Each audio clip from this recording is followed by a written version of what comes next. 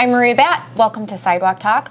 We have a really impressive Buffalo native here with us today. We actually met her through another client, and we were doing a testimonial video for her. And as we're interviewing her to hear about what her experience was like working with this company, we just really wanted to dig a little bit deeper. So today I have Imana Albatidi with me. Hello, welcome. Hello. It's so good to see you again. Thank you. So we learned a little bit about you. We kind of scratched the surface. So we got a lot to talk about today. But you're a Buffalo native, and like so many kids that graduate from college, we're like, this place is on fire. I'm getting the heck out of here. So tell us, after graduating from UB Law School, where did your path lead you? So I was almost that obnoxious kid upon graduation. Told my folks, I'm not coming back. I want to go experience working in larger markets. So I actually did practice in the downstate New York region for some time, and I represented an insurance company. So it was insurance fraud defense work. It was pretty interesting. It was during that whole theatrics about stop and squat, where there were staged accidents, that kind of thing. And unfortunately, it was increasing premiums for legitimate, insureds. So it was something that I felt like I could get behind. But then I moved to Chicago, and I practiced there for about 7 years. And most recently, I moved back from the D.C. area, where I was for about the last 7 years as well. That's pretty cool. So, okay, why did you choose insurance law? I mean, it's not necessarily like sexy or anything like that. Why did you choose that? Well, it kind of fell into my lap. I think that even thematically, have always tried to stay true to my interests. And so I've always been interested in healthcare and, just advocacy against things that would just basically manipulate the public at large. So when you're referencing, insurance fraud, who are ultimately the victims? It's those legitimate premium payers, right? Those insureds who now have to pay an arm and a leg because of the fraud and the manipulation by, some bad actors. So that was always something I felt like I could get behind. But then it brought me into this scope of healthcare. Okay, so these were, for example, in Chicago, I was representing insurance companies, but their insureds weren't people. Their insureds were large pharmaceutical companies, okay? And so when you would have an entity that would submit a claim to an insurer saying, oh, I'm getting sued because of, an adverse outcome that resulted from a drug or something that I put forward, when you start to see that trend and you're the outside counsel for that insurance company, you start saying, too bad, so sad. No, we have to look into this and see whether or not this outcome was expected or intended. Because legally, if it was expected or intended, you do have grounds for a disclaimer of coverage, where you basically could say, sorry, you're going to have to be the one to bear the payment or the results of your liability. Right. So, I mean, in so many people, it's funny to think of an insurance company as the little guy, but in that situation, they kind of were, right? But not every patient is strong enough to advocate for themselves. And, I mean, that's really where you come in. And I think it makes so much sense that, you need to be a real lion to stand up for that person, especially in healthcare. I mean, you're in such a vulnerable position. Usually you're not there because you're having a great day. It's a woman who has cancer who's not getting the coverage that she needs. They're not going to give her that PET scan because she already had too many. They need a lion on their side. They need somebody to advocate for them and to lead them. And I think it's really fitting now that you've moved back to Buffalo and you're leading the medical society. So you're kind of doing the same thing for the doctors now, right? And that's just it. And the patient population. I feel like, the mission is ultimately, right, and we're a physician membership organization, but ultimately the mission of the medical society is to enhance patient outcomes and to enhance healthcare in our region. And I do feel blessed to be in this seat during this time, particularly relevant on the heels of a global pandemic, because you'd think that if you are doing it right, folks are going to lean on a med society, both the patient population and the physician population. Just a step back, right before I moved here, I was a risk director and a patient safety officer at large health system, actually largest healthcare system in the state of Maryland, okay? And I can tell you from sitting in that seat and witnessing firsthand when an adverse outcome occurs, and then I'm brought to the table to identify from a proactive standpoint, how can we mitigate this? How can we prevent this from happening again? What were the root causes? Who were the stakeholders? And how could we collaborate so this does not happen again? I can tell you that having had that vantage point, I do feel like I have been able to leverage my background to serve effectively in this current role as the executive director of the Med Society. Right, so even if you're just, it starts with you representing one person or one company or one doctor, but I mean, it spreads to everybody. I mean, you're really making change for everybody, each person that's going to come after that, so that these things don't happen again. Precisely. And what you try to accomplish with what I was characterizing as a root cause analysis, right, is to create a more proactive versus reactive risk management culture. Basically, the same thing that I'm hoping we could create here in Western New York in terms of a more proactive approach to patient care instead of a reactive one. And sitting in this seat, I've had the opportunity to meet very, very interesting people and to be privy to stories from the patient population, asking really, really credible and, compelling questions. Why do I have pancreatic cancer and I only found out when I was at stage 4? Why is there so much research and effort and energy put into preventative measures for other cancers, but not pancreatic cancer? And she's right. And with, unfortunately, that particular patient, we hope that we can make a tangible impact for her. But I think that what you're also hoping is that you can try to prevent these kinds of things from happening in the future. And so, in reference to some of the inspiring people I've met while sitting in this seat, there's a gentleman named Adam Utley, and he is actually an immunologist. He got his PhD in immunology from Roswell, and he decided to park it here in Buffalo and create a startup, right? And it's called Immunion. And basically what he does is precisely what we're trying to do, right? He takes a proactive approach, says if you're at high risk, obviously these are hereditary conditions. We can take out your good cells right now. We could store them, very affordable, $30 a month basically is what he had said. And then we could infuse them back into you if, God forbid, something goes left. And you actually, he gave me a case study of a young girl named Emily who had stage 4 lymphoma, and she actually has been cancer-free for 10 years now. Which is incredible, because lymphoma is one of those where, it's going to come back. It's how it could be a year, it could be 5, it could be whatever. But there are options there. And you're right, like not everybody talks about pancreatic cancer. And it's important to talk about everything, but we're aware of breast cancer. It's easy to put on a pink ribbon, but there are so many issues, so many things going on that people aren't shining spotlights on and putting it into just the regular conversation. And if there's anything, the pandemic and even the development of the vaccine showed us, when this country prioritizes, right, the development of something clinically, it happens. When I was sitting in that seat as a outside counsel for the insurance company that represented a pharmaceutical company, I became well versed in the FDA clinical trial process and how lengthy it was and how exhaustive it was. And look how quick we were able to and I think that's a beautiful story, that we were all able to be all hands on deck and create this vaccine. So we can do it. It's just about where we're going to dedicate priorities. I mean, honestly, with respect to the vaccine, I have to say that it was a huge pull effort by the federal government. I believe it was some $10 billion that was put into it.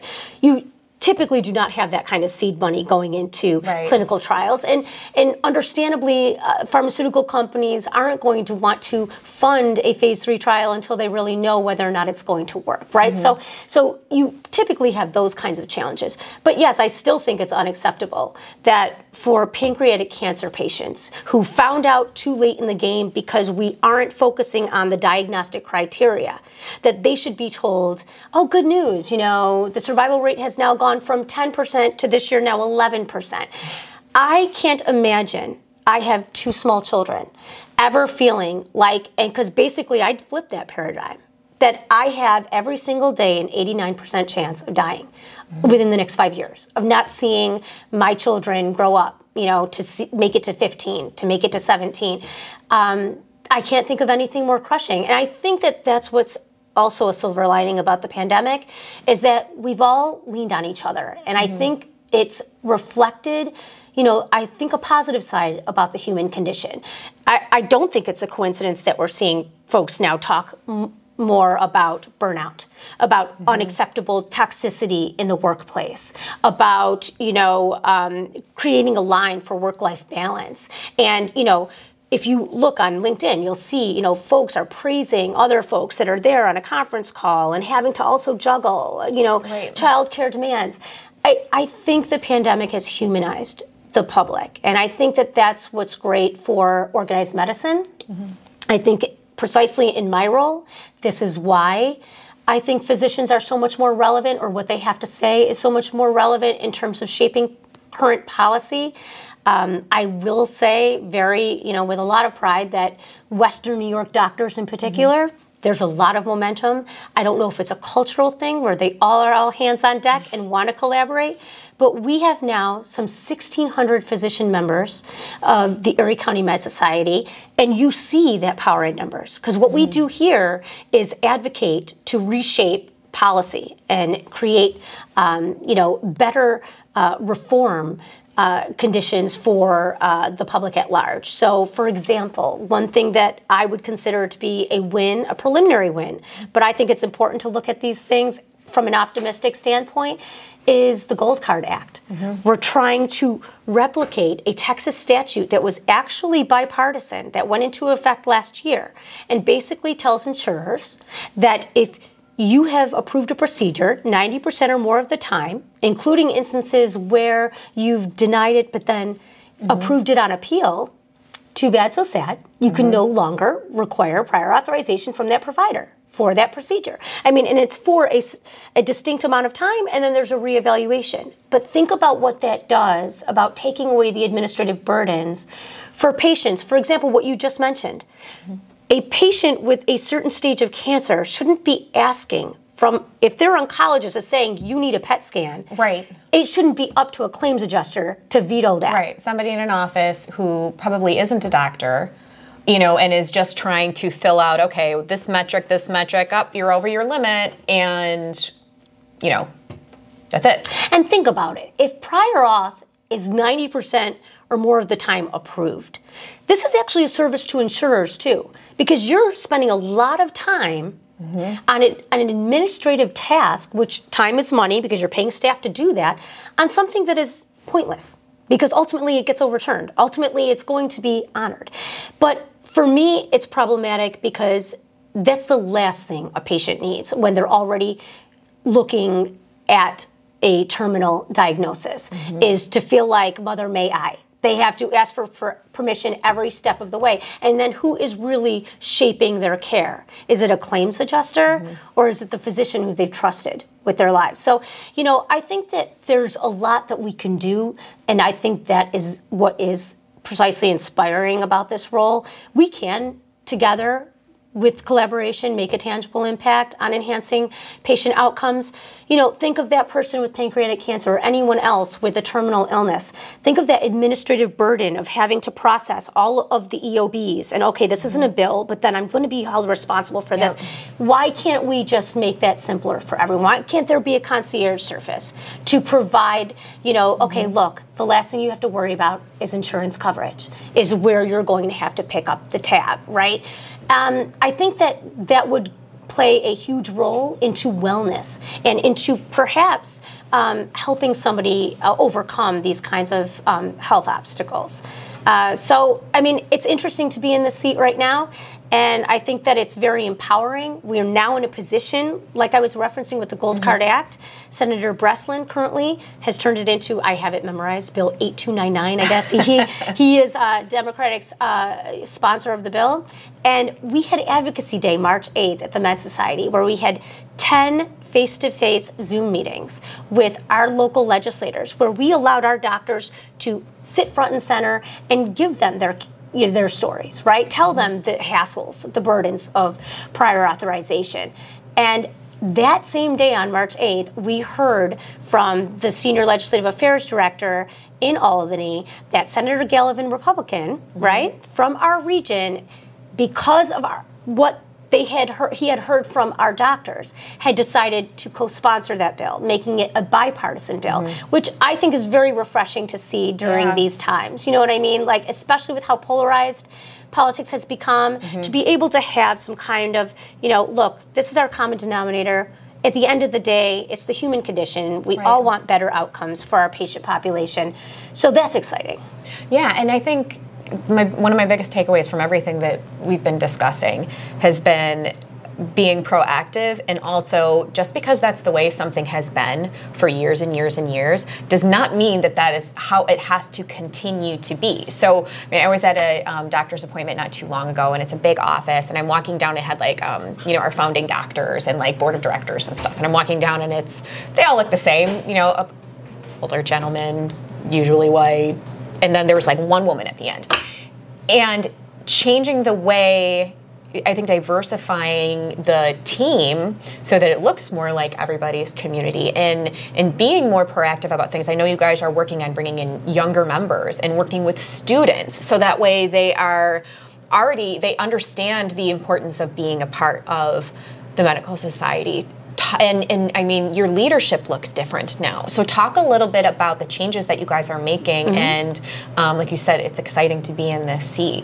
So what's your mission right now? Why are you making all of these changes? Well, ultimately, thematically, we just want to enhance care, right? Patient outcomes and the quality of care in our region.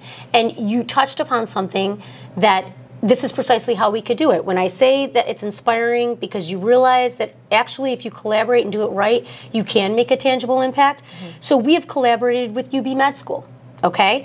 If there's anything anyone has seen during the pandemic, it's that there were some instances where you were walking into a local hospital and you were parking it in an emergency room for some 20 hours, right? That is a serious throughput issue that is almost characteristic to the throughput of a hospital in a developing country. And honestly, it's not any clinician's fault. It's because we had a shortage of clinicians, right? And so together, how can we overcome this access to care issue? How can we incentivize young docs to graduate and to remain in the region upon graduation? How can we overcome perhaps the biggest pain point among my physician members, which is recruitment and retention? If historically a physician was paid less in Buffalo for doing the exact same procedure as a physician in Rochester, when they have comparable costs of living, good luck. You can't expect anyone can stay in this region. So you have to look at issues like increasing physician reimbursement, right? But when you look at even the younger population, UB Med students, for example, they have a new, very, very exciting dean, Allison Brashear. She's a world-renowned neurologist, came here from UC Davis in December. I had the pleasure of meeting her in person at a doctor's dinner recently. In attendance was Dr. Nancy Nielsen. She's like a legend, basically. She was the first female physician president of the Medical Society of Erie County and only the second female physician president of the AMA. So it's a huge deal. Buffalo doctors do have a considerable mark, right? But what you touched upon is, I think, one of the most important objectives that the Med Society ought to have as it tries to pivot and create this more diverse, equitable, inclusive medical society. And so with UB Med School, we have basically said, look, membership is free for med students. Why wouldn't you want to be part of organized medicine, okay? Why wouldn't you want to be introduced into an opportunity to liaise with seasoned professionals so that you're not only getting up to speed on the latest among those folks who are the most experienced in their roles from a mentorship standpoint, but then think of all the networking opportunities. And then you're resolving the biggest pain point for these physicians who are saying, my biggest problem is trying to recruit or retain talent. If we, which is what we're doing right now, can create a pipeline, a real meaningful physician mentorship and networking opportunity by bringing in enough UB Med students while they're still med students, before they even decide on match day which kind of practice area they want to go to. And we align them with seasoned doctors here who, unfortunately, due to the pandemic and the strains of the pandemic, we're finding that the most seasoned professionals are opting to retire some 10 years early. So before they leave, why not lean on them to get their institutional knowledge, their historical knowledge, and create, basically more talented doctors, right? As well as create networking opportunities. Because I can even say myself, if I had left UB Law with a job lined up in Buffalo, I have heard right now from medical practices saying, I don't know who we're going to give our book of business to. We want to all retire, but we have this client base and, patient base rather. We don't know where we're going to, refer them all to. What a wonderful problem for a young grad. Really? I'm going to inherit your entire client base? And so similarly, I think the same way for attorneys, right? Really? If I had heard from a law firm saying, I've got this book of business and I don't want to be, in practice anymore, of course you would consider that a blessing. So it's all about hitting it on all marks to try to not just, create these networking and mentorship opportunities so folks are more inclined to remain in the region. But if you really have a meaningful mentorship relationship, you are going to bring that young doctor up to speed from the most seasoned professional before they bow out and decide to retire. And that's how ultimately we overcome our regional access to care issues and we enhance the quality of care in our region. I can tell you, because Buffalo is so up and coming right now, because it's basically, there was a Bankrate article in January of 2022 that said it sandwiched Buffalo in terms of hottest housing markets with LA, San Diego, San Francisco, and Boston. Okay, remarkable, and it's remarkable. Right. But it's refreshing. But also that means what? Folks are going to have their eyes on Buffalo. Seed money is going to have their eyes on Buffalo. And when you think about a bustling city that's on, I think, a trajectory to perhaps be as successful as we were around the turn of the century, that's really exciting because it's no coincidence that when a city is doing well, they're thriving in terms of their healthcare, right? So, for example, there are entities like this one called Brook Health, okay? They just entered into an opportunity with ECMC. And what I know about ECMC, okay, Erie County Medical Center, is that they service some 75% of the underserved population. And here we have this entity, Brook Health, that is now providing remote access, right, to patient care. So like a remote pulse ox, a remote blood pressure monitor, okay? And what they do is assist the primary care doctor because we understand that doctors can't control outcomes in between wellness visits. Right. How often do you even go to a wellness visit, right? And think of how much you do in the interim. Really? Are you going to, prevent a doctor is going to prevent you from eating chips at 11 o'clock at night, watching TV, these unhealthy habits. So what Brook Health does, and these folks that are coming into the region with resources, is that they connect these primary care providers with nurses and with these remote monitoring tools so that they have a line of sight to their patient population in between visits and ultimately can enhance the patient outcomes. So it's just really exciting to see that there are stakeholders that are in our region that really want to turn things around. I will tell you, we just celebrated our 200th anniversary last year, which was kind of lackluster because, of course, our 200th gala had to be canceled due to the Delta variant. You virtually had a glass of champagne. Yes, exactly. In fact, I think we were all standing here, and it was just like a Zoom. Literally, I'm not kidding. And, it was unfortunate, but in prep for that event, I had come here from the D.C. area when the Erie County Med Society was only 199 years old. That's a big deal, right? And I was like, wow, it's one of the oldest operating med societies in the country. That's awesome. And so there was a physician, Dr. Stacy Watt, very talented anesthesiologist, who is part of our leadership now, who said, let's write a book. So we co-wrote a book about it, right? And it's basically a glorified picture book that takes the reader through all of the physicians who've made an impact or were part of the fabric of medicine here in Western New York. And I can't tell you how much I learned from that. One thing I will definitely say that is optimistic is that in 1903, we had a health commissioner named Ernest Wend. He, during his tenure, made it so that Buffalo had the lowest death rate of any city of its size in the world at that time. But that's no coincidence that we were also home to the Pan American Exposition at that time, right? So you see this thematic, these correlations between when you're thriving in healthcare and then when you see a successful city, which I do really see come to fruition right now in Buffalo. But one takeaway that was kind of upsetting from the book is, I will say, out of 200 years, we only had 6 female physician presidents. And that's what we're trying to change. We've now bifurcated our bylaws locally, right? So now we have a secretary and a treasurer. We now, after 200 years, have a 50% ratio of male and female doctors in our executive board in terms of our officers, our finance committee.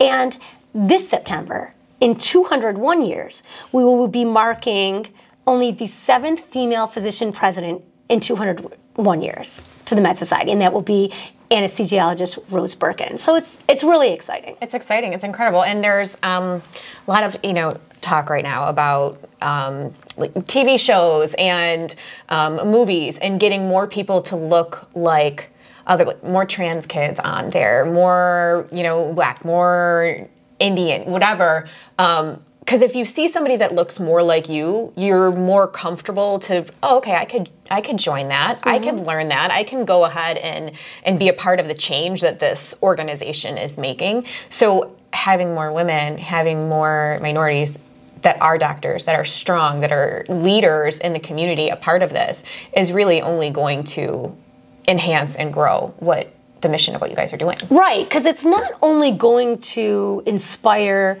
young minorities who see someone who's also parallel to them, perhaps to then say, look, I can do that. Perhaps I'm going to aspire to be, a physician. It also, we are all patients. It also brings ease to the patient population when you are looking at a clinician and that clinician looks like you. Yeah. And you are going to feel more forthcoming, more comfortable, just, being in this space of sharing perhaps things that are not the most comfortable to share. So I think it's also important. I think it also plays a direct role in enhancing patient outcomes because a doctor can only do so much based on what they're made aware of, right? So I think it's very encouraging. It's a positive thing. There's just so much going on right now, especially in our region, that's really exciting. I can even tell you that things that you wouldn't even expect that the Med Society would perhaps even think favorably of, right? Like, you and I were talking before, right? And I was telling you about OCM, right? The Office of Cannabis Management, the legalization of cannabis. You'd think, oh my gosh, the clinicians are going to have a real hard time with this, right? The Med Society isn't going to want to be part of this messaging. But then when you actually think about it critically, right? What does this mean? Okay, first of all, we know that the legalization of cannabis did not create access to marijuana. Right. Okay, it was the second most widely used substance for decades.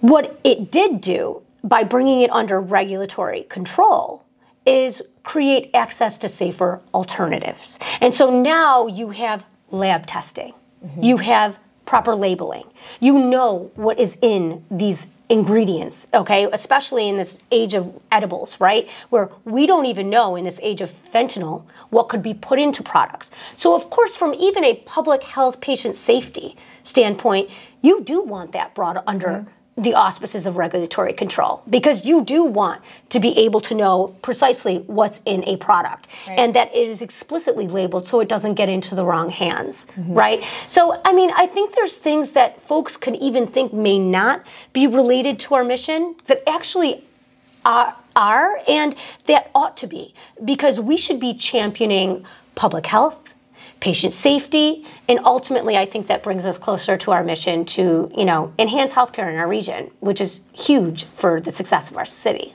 Absolutely. I could probably talk to you for another 2 hours, but I'll try to be respectful of your time and wrap it up a little bit. What do you wish that patients and doctors knew about healthcare, and where do you think that we're going to be going in the next 200 years? Wow, that's a great question. With collaboration, right? Think about any kind of company that says, well, we work in silos, right? Operationally, they don't do well. And I think that what I've seen is that if the patients and physicians realized just how much we could accomplish with genuine collaboration, with real transparency, not operating in silos, not duplicating efforts, not reinventing the wheel, leaning on each other's outcomes thus far, and truly in a transparent way coming forward and saying, look, just like we're trying to do with this partnership with UB Med School, we can incentivize young grads to remain in the region. And this is ultimately what I tell our doctors. This is why we are growing, not shrinking, when you would expect that some trade organizations are suffering and that they're dying out. No, we're actually growing because it's almost like I tell doctors, and of course this could come off as self-serving initially, but it really does make sense from a logic standpoint. Why wouldn't you join organized medicine? Why wouldn't you join, a medical society that would allow you to streamline your position and give you power in numbers? If there's anything the pandemic has shown doctors, it's that if you're not going to be the ones to shape the fate of your profession, lawyers will be happy to do it for you. And look at these regulations that have come down where I will hear from doctors the very next day after an executive order. Are you kidding me? This isn't even operationally sound. And it's because the folks who are making the policy have no line of sight to the operational implications of a clinically acute setting, right? So that's why. Why are you going to be so academically talented to get into med school, residency, fellowship, and then let someone else from another profession shape the fate of your profession? And I think ultimately that ought to be the takeaway, that together we can do more and we can make a tangible impact to enhance outcomes and healthcare in our region. I love it. Thank you so much. Thank you, Maria, for spending the time with me. I really enjoyed our conversation, and that was Sidewalk Talk.